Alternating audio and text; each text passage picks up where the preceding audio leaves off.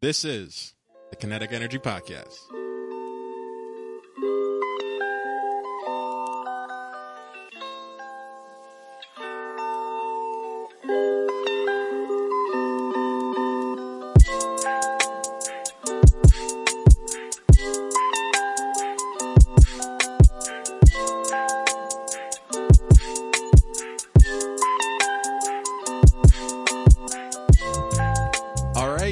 I am Brandon, your host of the Kinetic Energy Podcast, with your other host, Makete Mina, and we are coming back after a little hiatus there. Had a little bit of time away, but this episode will be called Mortality, for obvious reasons. We will be talking about everything that's going on today in society. We have we have a lot to discuss. There's a lot of stuff that's been going on. With COVID and the riots, it's really been a whirlwind. 2020 is not pulling punches. But we also have a guest on the line that'll be coming in shortly. Charlen McNeil. We'll be introducing her in a bit. But yeah, let's just get into it, man. How are you doing, Makete? It's been a minute. Better. I think when it first started, there was such a whirlpool of emotion, mostly anger. I'd like to speak for almost every black person and say I think anger was the dominating feeling. But I've had time to sit with certain opinions I have, observe everything that's going on. And I've sort of rationalized it to an extent. Obviously not really. There's still so much going on that you just watch and, your rage levels go back up. But on the whole, I think I'm just watching to see how everything transpires. There's a lot of unsureties now, and it doesn't help that the pandemic complicates matters and how everything is going to. So I think the next month or so is going to be very instructive in how things go from here. Yeah. Okay. It's definitely going to be telling, whatever comes next. I just want to see a lot of reform, to be honest. I don't think I have very pessimistic views, and you know this, on like stopping racism as a whole. I just think that now we have to change the rules of the game to be fair. Changing the rules always sounds like you're doing an unfair thing, but in this case, it's fixing the fixed rules that are in place. But before we even get into that, I felt like we could we've discussed this, the way we could just dive into this is just kind of talking about our experiences. Like, because I know for me, growing up in America, and you coming from Kenya, like coming to America and living here for years, I personally saw your experience in certain ways, and I know it was definitely different. So, I'd be interested to hear just how you're feeling about this, watching it from Kenya, having been exposed to it briefly, all that. It feels, I guess the strangest part to me is I don't feel disconnected at all. And that should be the power of not only culture, but just the power of humanity as a whole to bond. My experience was coming in. Obviously, I am black, but I guess if you want to get technical, of African origin solely. I did not think that should count as much. I wasn't thinking about it at all, to be quite frank, but I didn't think it should be the defining factor. And that became clearer as we went along. And I found it the strangest thing that my experience would be so different from someone who's African American.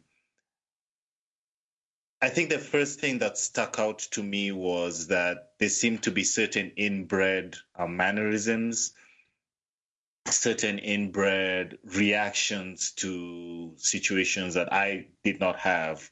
Obviously, having grown up in a place where almost everyone around you is black environment. So it took me a lot of time to develop that nuance. And I know you and I personally had a lot of experiences when we were out and about where you just look at me and sort of question how I was moving, because I didn't have that nuance of knowing, hey, this is how I am perceived by my environment and by the people around me being black. Yeah, and like when you said that, when you're talking about like questioning how you're moving, like that makes like I remember the time when we were in Atlantic City. You remember when we were out there with Dave and yeah, but we were out there and basically in this experience, right? And we were at Atlantic City, and there was a town that borders Atlantic City. I'm not going to get it right. It's like Brigantine or something like that. I'll look it up for the end of the podcast. I do actually think you're right. I think it is Brigantine. Brigantine. All right. So this town is very white, and my parents that grew up in AC always told me that it was real racist. So we're staying, and we found the cheaper spot for Airbnb in Brigantine. So we just figured like we'll go to the store in Brigantine and grab some supplies, whatever. And when we're in there, you know, you were just kind of like, I hate even like breaking it down because I feel like I'm like hitting you with a ruler or something whenever I talk about this. But it's like, nah, it's okay. We can. I think these are important conversations we need to have. I get what you mean. I was very free. Yeah, like you weren't doing anything wrong. You were just noticeable away because you were with your friend. I didn't really know her, but like you guys were like you know chopping it up, having a good time, going like aisle to aisle, talking to each other from other aisles, and just like drawing eyes and shit. And I'm just kind of like, and I'm just getting kind of nervous the whole time. And then we kind of get to the I remember we had all our stuff in one cart. And we didn't really plan it out right because I'm just thinking like, oh, when we get up there, like I'll just grab all my stuff out, put it in a basket, and then like walk up to the self checkout myself. But like your friend that was with us, she was like, all right, well, let's just pull the whole cart up and like we'll all three just start pulling shit out the carts that's ours and swiping it on our own individual self checkouts. And I was like, oh, fuck, we're going to get in trouble. Because it looks like it's just so much chaos with items just like flying around between three black people in a town that's totally white. I was like, this isn't good. It's like, it's going to look like we're stealing. I was like, there's a guy that sits here literally looking for shit like this all day. Like, it doesn't matter if we are stealing. It definitely looks like we are. So I was like, this is going to be bad. So that's the time I remember when I was like breaking it down. I was like, yo, you can't move like that, man. Like even like that, I was like, you actually might have had it easy in Jersey to a point coming in there, because where we were in Jersey, even though it wasn't a ton of black people, it was a melting pot. It was very diverse. Yeah, it was a melting. There were a ton of different people out there. And even the white people that where we were in Teaneck, like the white people that were there were Jewish. They were all Jewish. So like they had their own like discrimination. So it's like an understanding between. So we didn't really get any type of like racism while we were there. Everything was chill. I don't know if you had different experiences, but I don't remember anything like racist happening while I was at Fairleigh, or just in the surrounding area. Okay. In order not to incriminate myself, I will ignore part of that question and say I did not experience any outward acts of racism. Let me say it that way. Outward. Oh, okay, I get what you're saying. All right. It was more it was more read between the lines, like the just hidden under many layers of you can't really prove it. You were to tell the story to another person, but you know. Yeah. Not to get too deep into it because we're not going to talk about it, and I don't want to confuse people. But I feel like that specific situation was more so an ignorance to what could happen, not necessarily like I feel like racism didn't spark it, but the anger came from the situation that was created in a world where racism exists. Because it's like you just made shit way more dangerous for me, and there was no reason for that, and that person just wasn't thinking. But so yeah, that's a heavy one. Yes. What were your thoughts on the whole Atlantic City story? To your point before, I think it even extended past Jersey when I moved to Maryland, and you visited me a couple of times in Maryland. You remember the area I was in, Lago, in Upper Marlboro. It was, I'll say, predominantly black. Oh, okay. You're talking about after 5 minutes away. Yes. Okay. After. All right.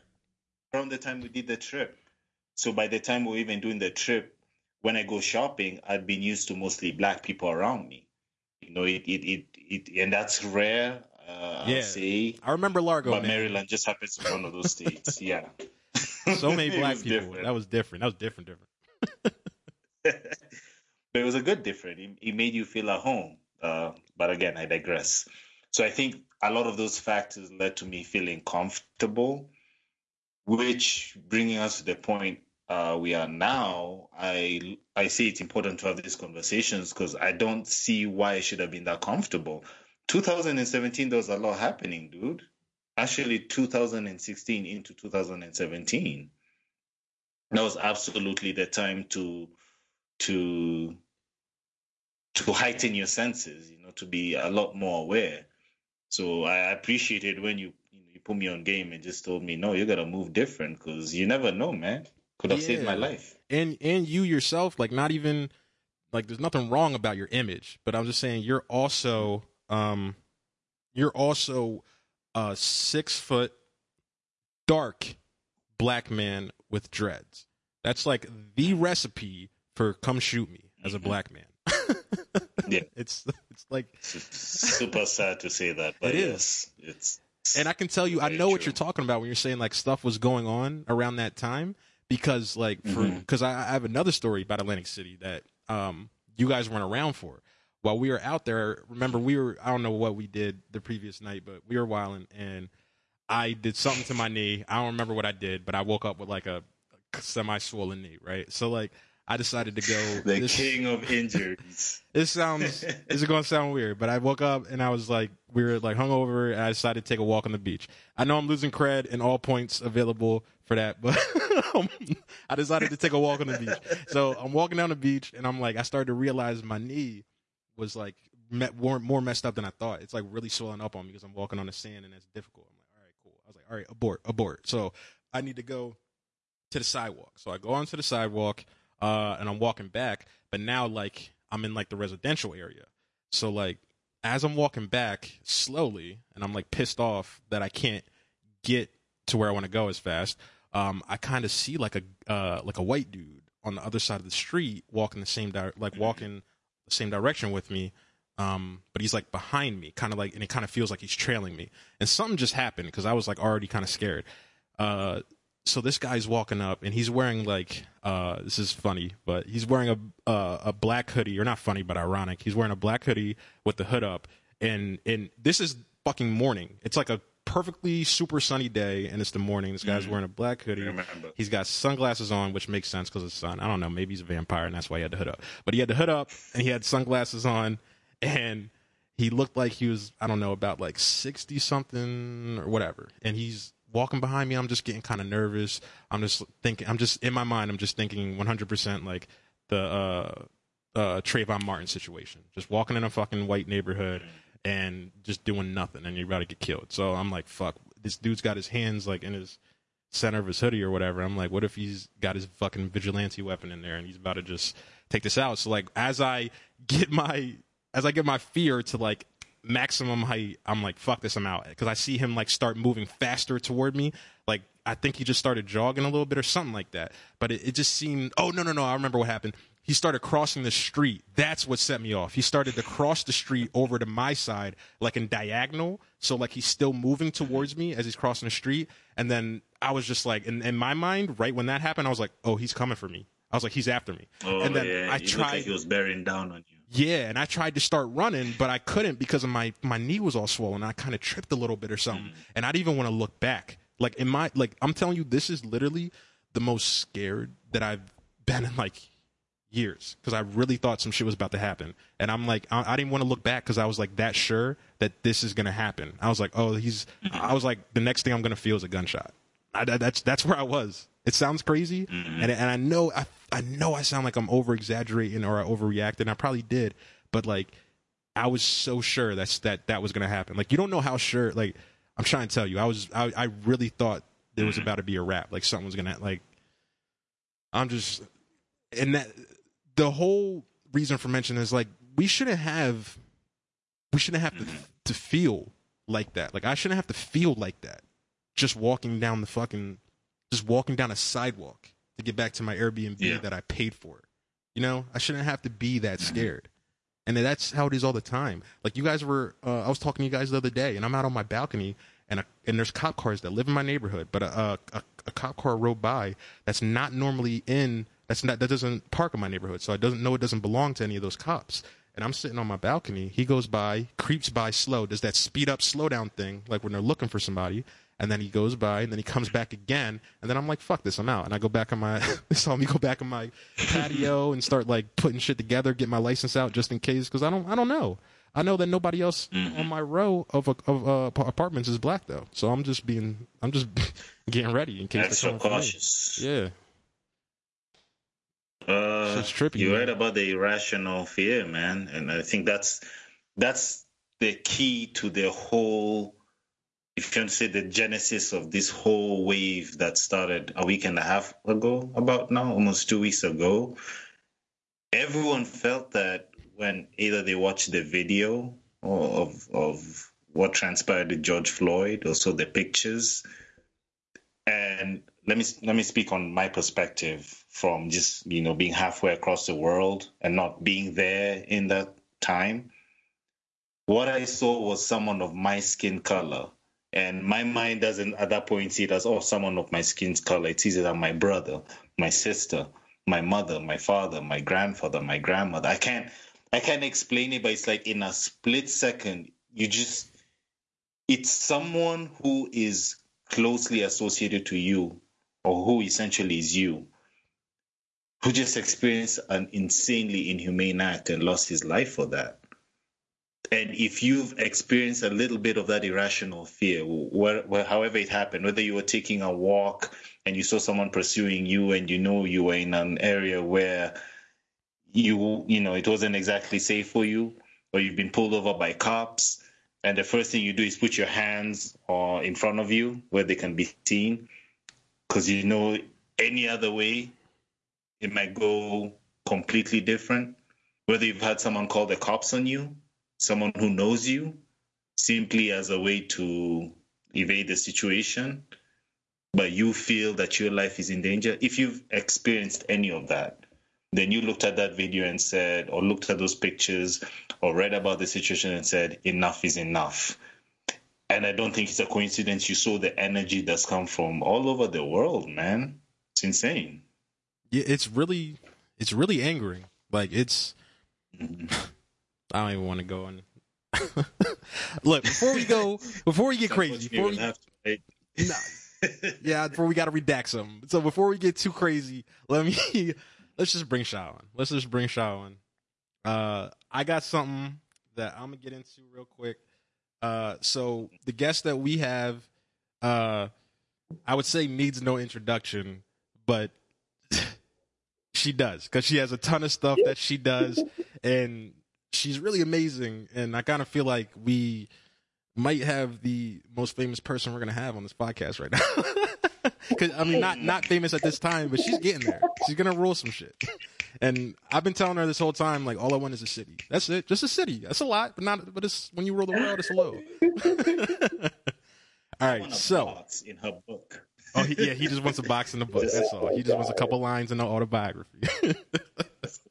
That's it. So just to get into it a little bit, Charlen McNeil is a poet. She's an activist. She is the founder of the More Foundation, which is a nonprofit dedicated to helping people from marginalized identities, and it helps them achieve their goals by any means necessary. That means we're riding for you until you get there. And she has just recently been nominated to join a board of directors in her city, alongside the mayor of that city, with three other individuals, to try to better that city with their race relations. So I gotta stop telling y'all stuff. She's going off. She's going off, guys. So without further ado, this is Charlen McNeil. Hi, thank you for the podcast. Thank you for having me on. I really appreciate it. Yeah, no problem at all. It's been overdue. Blessing us with your presence. Yeah. Don't do that. Thanks for blessing us. Yeah. So I know. I really appreciate being on and being able to talk about this. As an activist in Salt Lake City, and I've been doing this work for a while, even when I was living back in Jersey. It's gone crazy. It's kind of crazy. It has gone crazy.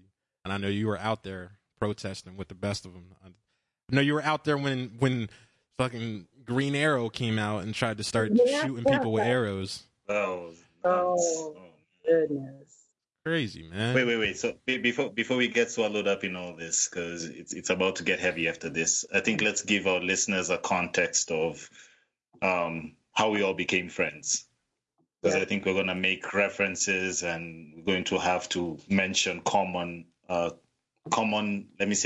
known terms that will be easier to know the backstory on. So I met Char about 8 years ago now. We met through Greek life when I pledged my fraternity. I was doing a lot of visits to the surrounding schools, to support. And my line sister at the time went to Ramapo. And given that I was closest to her, I'd go up to Ramapo a lot. Met Shah through her. The irony is that we didn't actually become friends until I found out she was transferring to FDU, Fairleigh Dickinson, which was the school I was going to. And that just set off a whole wave of events that ended up with us becoming very close friends. Yeah, I'm not going to lie to you. I'm going to have to remember how Brandon became friends with you. Well, so Brandon and I became friends through anime. So there's a Facebook group, Black Anime Nerds.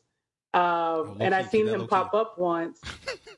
And I was like, okay, that's the homie. So, yeah. All right. So, now that we, kind of talked on that a little bit, I know that you said we met through the anime, but we started talking after the anime and we started sharing poetry and stuff. We got closer, started just talking with Kete and you all the time. So, might as well record the shit. So, we've been talking about racial discrimination and all the events that have been going on. So, we're talking about Breonna Taylor, Ahmaud Arbery, the fucking lady that decided to call the cops on that dude just because he was correcting her behavior. That's nice. And then, of course, George Floyd, who was the catalyst for, the entire movement, the spark that lit the match, So, what have you been feeling just like during everything that's been going on? Because I know it's just been a smorgasbord of emotions for me. It's every day. Yeah, for me, it's been a lot of like pain and hurt and anger, just being so angry all the time. Like every time you open up Instagram, Facebook, Twitter, it's something else. You find out about another thing that's happening, like another issue. Some state said something, like when Georgia was like, the governor of Georgia was like, I see no problem with that video. Everything was fine. And it's like, we're already upset, bro. Like you couldn't just be silent. Jesus. Like you can't just shut up. Read the room. Just read the room, man. So it's like, so those things, and then being in a very white state, living in Salt Lake City, being at a very white job, the ignorance that comes with those things. So it's like, if it's not on social media, it's at work. So just being in that balance, or trying to balance it out, rather. Sure. How have you handled it, or how has it, I guess, been transpiring with your networks? I know within Greek life, we know a lot of the same people. Mm-hmm. And a lot of the people we either know or are in our own organizations obviously are not Black, but, we're bonded with, obviously, I won't say the understanding, that kind of makes it trivial, but we're all under the same umbrella. We all understand that the struggle one people are going through is the same struggle another people are going through, especially if we want to classify ourselves as minorities. I just wanted to know if you've been seeing that unilateral support from all your networks, or if you've been seeing a discrepancy and how it's come about. Yeah, I don't think that. So the discrepancy isn't huge. It's more of a lot of my white friends that I grew up with or that I've met in all over different education and stuff that I've been a part of throughout my 28 years has been like, oh my goodness, I didn't know that this was so bad. And it's like, I'm sorry, what? Like, I've been Black all my life, right? And like, this has been an issue all my life. If we think back to police brutality, and this is not even the start of it. This is the start of it in my history. I was born in 1992.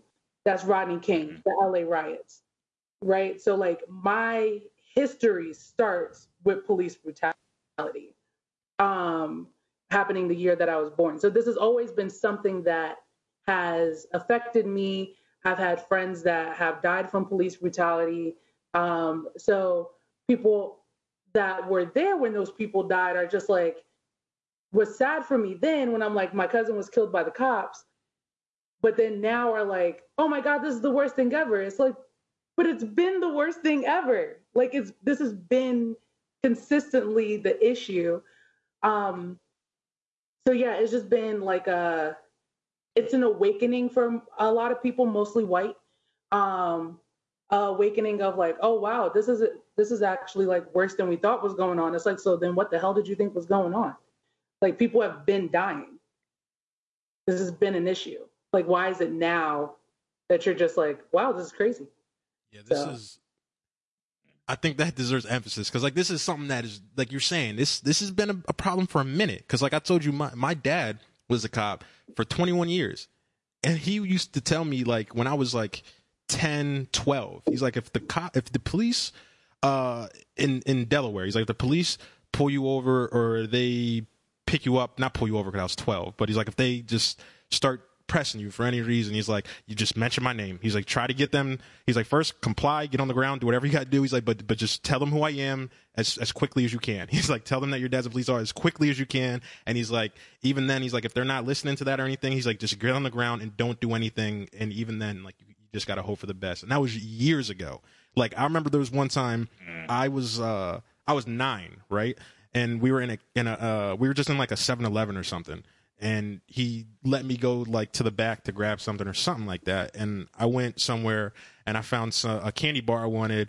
And then I walked and I saw like a drink. So I was like, all right, let me go get this drink. I was like, oh, but I have 2 hands and I want one to be free. So I put the candy bar in my pocket and I get the soda and I walk up because I'm like, it's just in my pocket. I'm going to take it out, pay for it. I'm not really thinking about it. And I get there, I put the thing on the counter. I'm sitting there like, I'm like, oh, and I take out the candy bar and then I put it on the counter. And my dad looks at me and he gets like shocked, and he just slaps the hell out of me. But then he starts talking about how like you I can get killed for that. And he's like, I can get killed for that. Like, I can get killed for less than that.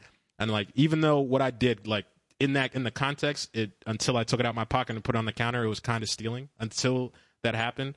But just what he was focusing on is like, you can't assume that you have the luxury of innocence and you have the luxury of doubt in this world. He's like, so you can't take those chances. You can't do stuff like that. You got to move a different way. And that like kind of bled into what me and Mekete were talking about earlier when I was like telling Mekete that about when he was in the store. I'm like, you got to move a different way if you want to if you want to be safe. Like, yes, I might be overreacting, but because that time nothing happened, right? And I could have probably bet like, yo, nothing probably will happen. You could probably do whatever you want, nothing will happen, right? But as Black people, like, we can't do that. We like have to overreact every time, because every time could be our last time. It really could be. And so we're always in this enhanced fight or flight all the time. I don't want to go too deep, but yeah, it's just insane. Yeah, actually, a poem that I wrote right before the murder of George Floyd. Actually, it talks about that.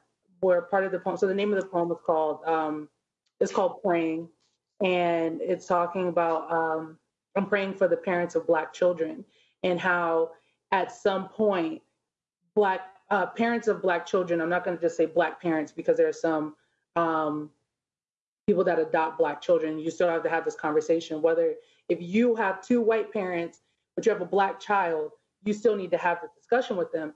And the part of the discussion is like, you have to explain to them that just because you see your culture on TV doesn't mean that they don't want to see you in a body bag, and that parents of Black kids have to have this discussion of, here's the tips and tools that you need in order to save your life, knowing that it still probably won't save their life. Right? So like, how do we, like, when you, like your father slapping the shit out of you, whether that's the right response to that or not, was thinking like, my son can die from this action. Because the other part of that, right, is you reach behind your back to pull out a candy bar, but they don't know what it was, right? So it's not only the thought of stealing, but did you have a weapon? When there was a message on a tweet that I seen that was like, when will my son go from being so cute to so threatening? When is that age that Black boys turn into Black men that are scary? And when we look at the history of the criminal justice system, the youngest person to be executed was a Black boy, and he was 12 years old, right? So like, and he was trialed as a man, and he was sent to an electric chair, right? So like, when is that moment of like Black boys becoming more threatening in their life? And I think that we're seeing a lot of that now, because when we look at the riots and the people that are being arrested off camera are white, but the ones being arrested on camera are people of color, because they want to make examples, right? So it's this, Black people are doing this, this, and that. And it's like, no, it ain't us. Everybody's doing that. Like, they always want to say, like, Black on Black crime. No, they always want to say, oh, they're killing each other. Like, white people, like, a white person has never killed a white person. Like, an Indian person's never killed an Indian person. Like, what are you talking about? Like, everybody kills each other, man. Well, I mean, getting to the bones of it, I think that's what we're experiencing now. It's just happening so fast, and it's just one after another that it's a lot to absorb. But a lot of these myths, a lot of these false arguments are just being pushed aside. They're being knocked. I think for me, the worst, like the thing that just made me feel, and I remember, I think we were all on this exact same type of call, and I reacted to it. And it was the news that the NFL commissioner had come out and said, yo, guys, you know what? We were wrong. He didn't say Colin Kaepernick was right, but that's essentially the implication, right? We were wrong. We should have taken this seriously. What the hell does that do? You know, all it shows is that there was propaganda at hand. Mm-hmm. So that, you know, when there was all these accusations that Kaepernick was being blackballed, they were true. All these arguments are just being knocked out of the way, because it's impossible to deny the obvious. We want to talk about how many of these have been documented. Let's look at how many have been documented in music. I didn't even realize that Trayvon Martin happened about 8 years ago now. That's when we were sophomores in college. It's not... This has been something that I've consistently experienced since I came into the country. Like, that realization completely floored me. Like, wow, this is something that's just been consistently happening. It's been, I don't want to say it's been getting worse, because it's always been bad, but it's been ramping up in terms of the impunity too. Like, to just murder someone on video and have the knowledge that you'll probably get away with it. Yeah, it's got to its climax. You talked about Trayvon Martin happening 8 years ago, and George Zimmerman is still free. Free. He's committed other crimes since then, right? Including DUIs, and like having a weapon and he's not supposed to. He tried to sue Trayvon Martin's family, right? Because twice, I think. Because he's hurt through this, and because people are threatening him. Breonna Taylor's murderers are free. They just released 3 out of 4 of Floyd's murderers. They released right? them? 3 out of 4. They made bond, I think. Yeah, Oh, like they released them in that way. Okay. they're out. They shouldn't have been They shouldn't have had the opportunity To make bail, yeah. to make bail. And like the amount of people who's been murdered by the hands of police, specifically, who murderers are not locked up. They're just at different precincts, right? So like how do we as citizens demand justice, but if something happens in Salt Lake and then they go to Florida, and then they go to Texas, and then they go to New York, like how do I continue to demand that without like following them? If that makes sense. Like how do we make sure that the whole country is holding these people responsible, and it's not just a state and a city, so that they can escape their due process? That's insane. That's just insane in general, because like if I work at, let's say I work at I work at McDonald's, right? Let's say I work at McDonald's and I'm a store manager. I get caught stealing at McDonald's, as a store manager in Delaware. Guess what I can't do? Go to California and be the store manager at McDonald's in California, because they have a record. So our arguably most important job in America is the only job that doesn't work like that. Come on, bro. If I'm a politician and I do something crazy as like a governor, I don't even think, or not even a governor, I just don't think that I would even be able to just go to another state and just, I might be losing a lot of stuff of how, that works. But like, I can't just, basically what I'm saying is, it seems like the only position where you can just move to another spot where they also do it and then just be it again, no matter how awful you were at your last job. Like, can I really go from Walmart East to Walmart West, and they're like, hey, why are you coming from Walmart West? Oh, I murdered a motherfucker. Like, I murdered a dude. Oh, okay. Yeah. Murder? That's it? All right, come on. Like, what are you talking about, yo? How are we just letting that slide? And the thing is, and I'm gonna digress in a second, but the thing is, like, the police, when we talk about this shit, like, not being a new thing, I'm sorry to break it to the people, but police in general, the police force in general, was created to push down black people when they were created as slave catchers, specifically to terrorize black people when they were not catching slaves. So, and they morphed into the police force after that. So you could say, oh, but they became the police force, and when they became the police force, their values changed. Guess who didn't change? The people that were in charge that were racist, and they maintained their ties with the Ku Klux Klan all the way to this day. And they're not gone. They're still there. Their proteges are still there. Their descendants are still there. We need to scrap the whole thing and start it over. I'm sorry, I went off, but that's it. Yeah, that was. Oof. Wow, I don't even know where to jump in after that. Sorry. Let's focus on the police. I think the police is a I guess a good point to narrow it on. In terms of the origin, I will agree with you. It's just bizarre that as an entity, the police literally just goes by its own rules. I don't think I've ever seen another civic entity that operates that way.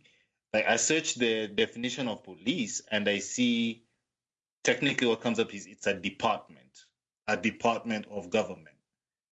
Why is a department of government, for example, in a single city, getting close to $250 million as a yearly budget? But what are you all doing?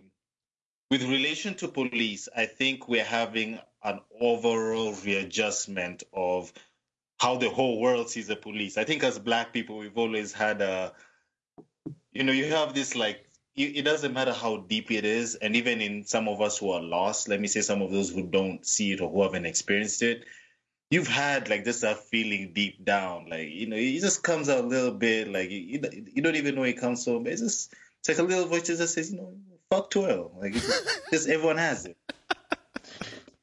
Everyone has it. I don't know how to explain it. All I can say is I've never trusted police. And I know that's for me, it's such a poignant statement to say, because I have like brothers in my frat who are police. I have people I know who are part of the police or have joined the police. So I say it with a heavy statement, but I've never got the overwhelming feeling that I trust police ever, even without having stepped foot in America. Like that's just how I felt. So internationally, it's an issue that I can see it being brought to light, and it's being realized that everywhere there just seems to be an issue with law enforcement and their jurisdiction. As Black people, I think we've learned we can't wait for that to catch up with us.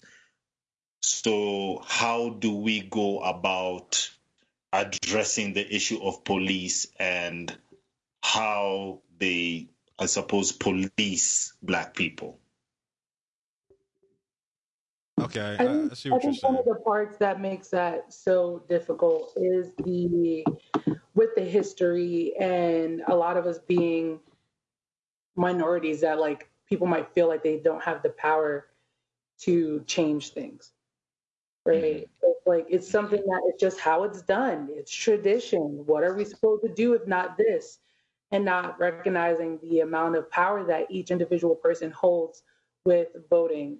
We're not going to get into that today, but with the voting and everything else, like there are movements to defund the police. So if you go to, if you like just Google defund the police, you'll be able to see what like it actually means to defund the police and what are some of the ideas. For example, there was one school district, I can't remember the city, forgive me, but that said we're going to stop having them come into our K through 12 schools. Black girls. It might be Minnesota. It might be Minnesota, but like Black girls specifically are taken out of school more than anybody else. Like K through 12 being taken out forcibly by police.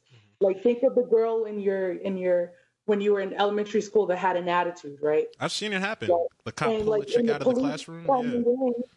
We've seen that. There was a YouTube video that went viral not too long ago of like the police throwing a girl into a desk just to be able to take her out of the room. Like that stuff happens so often. And then y'all both know that I'm really big on prison abolishment and what's happening to Black people in the prison system. And that's what starts the school to prison pipeline, because they got arrested, right? Like they have a record now. That's when those things happen. Like it's not just, oh, like you got in trouble, go to the principal. You got on your permanent record is you were arrested and forcibly removed from your classroom. Yeah, that's a setup. You just don't even need to have the police in the school then. Yeah, that's 100% a good move. Getting kids records? Are you kidding me? Yeah, so it's like so funding them and saying that we're not going to pay you to come and police our schools anymore gives those students a chance. I work at a university. I don't speak for that university at all, but I work for a university and we have our own police system.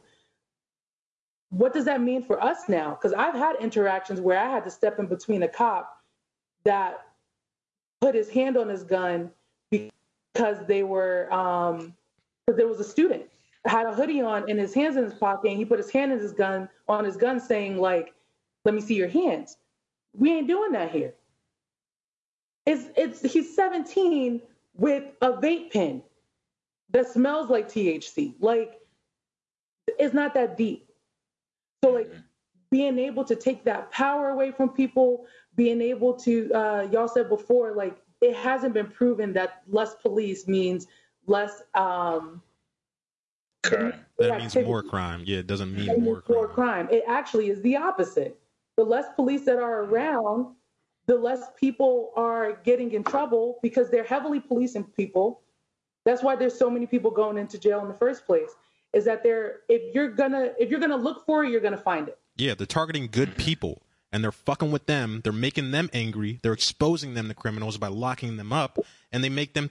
And you know what you do to somebody that's in that mind frame? Like when a black kid is growing up through economic disparity, growing up through just racism in general from almost every other fucking race on the planet, and they have to grow up with that, and then they have you coming in while they're trying to do it the right way in a situation that begs you to do it the wrong way. I'm gonna get calm. Yeah.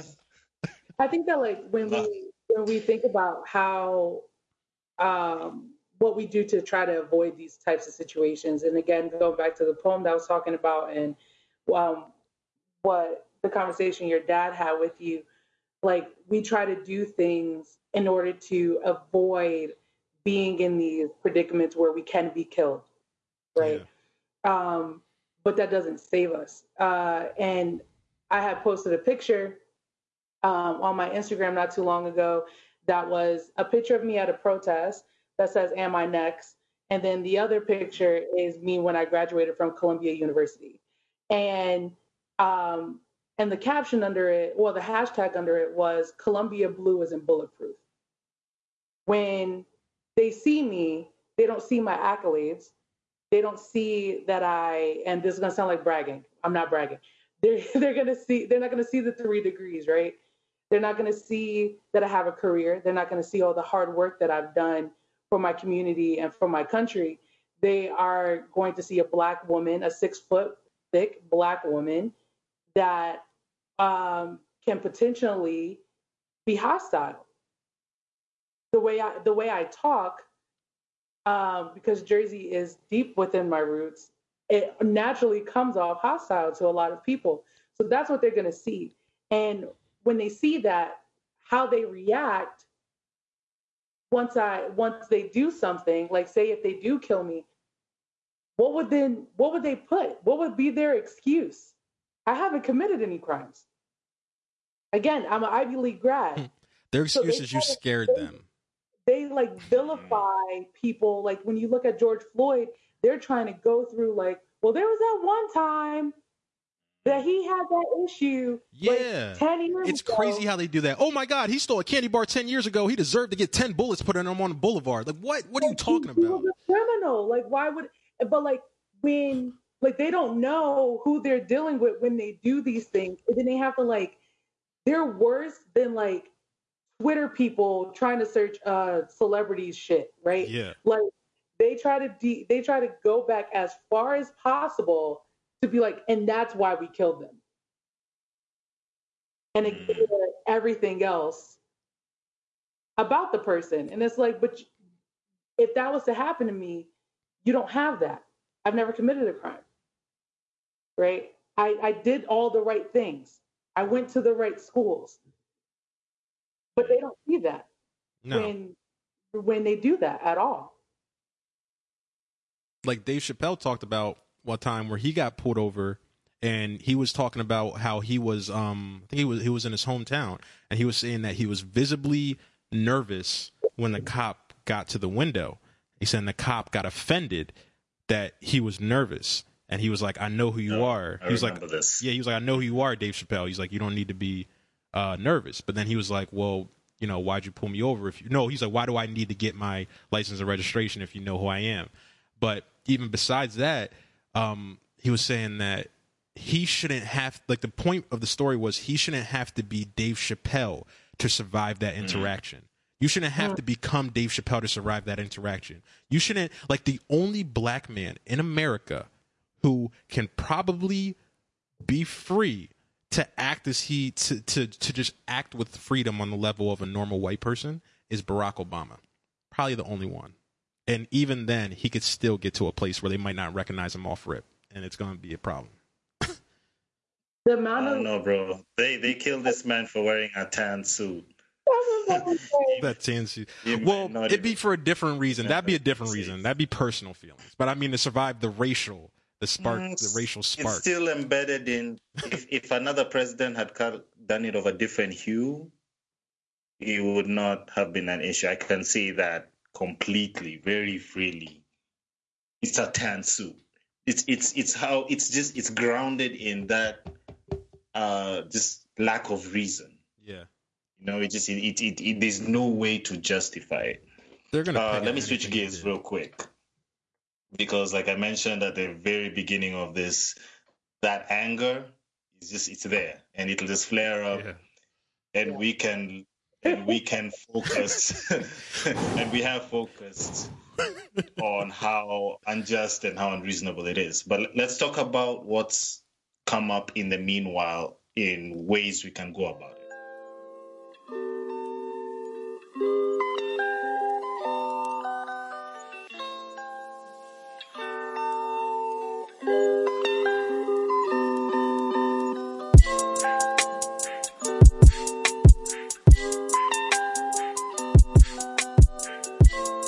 All right, so that is where we are going to stop part 1 of episode 5 on mortality. We will be picking right back up on the next episode exactly where we left off with Charlen McNeil.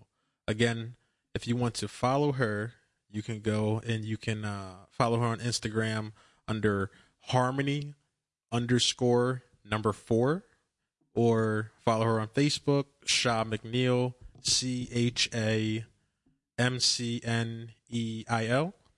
And if you want to find out more about her foundation that she has started, you can check her out at doingmoretogether.org.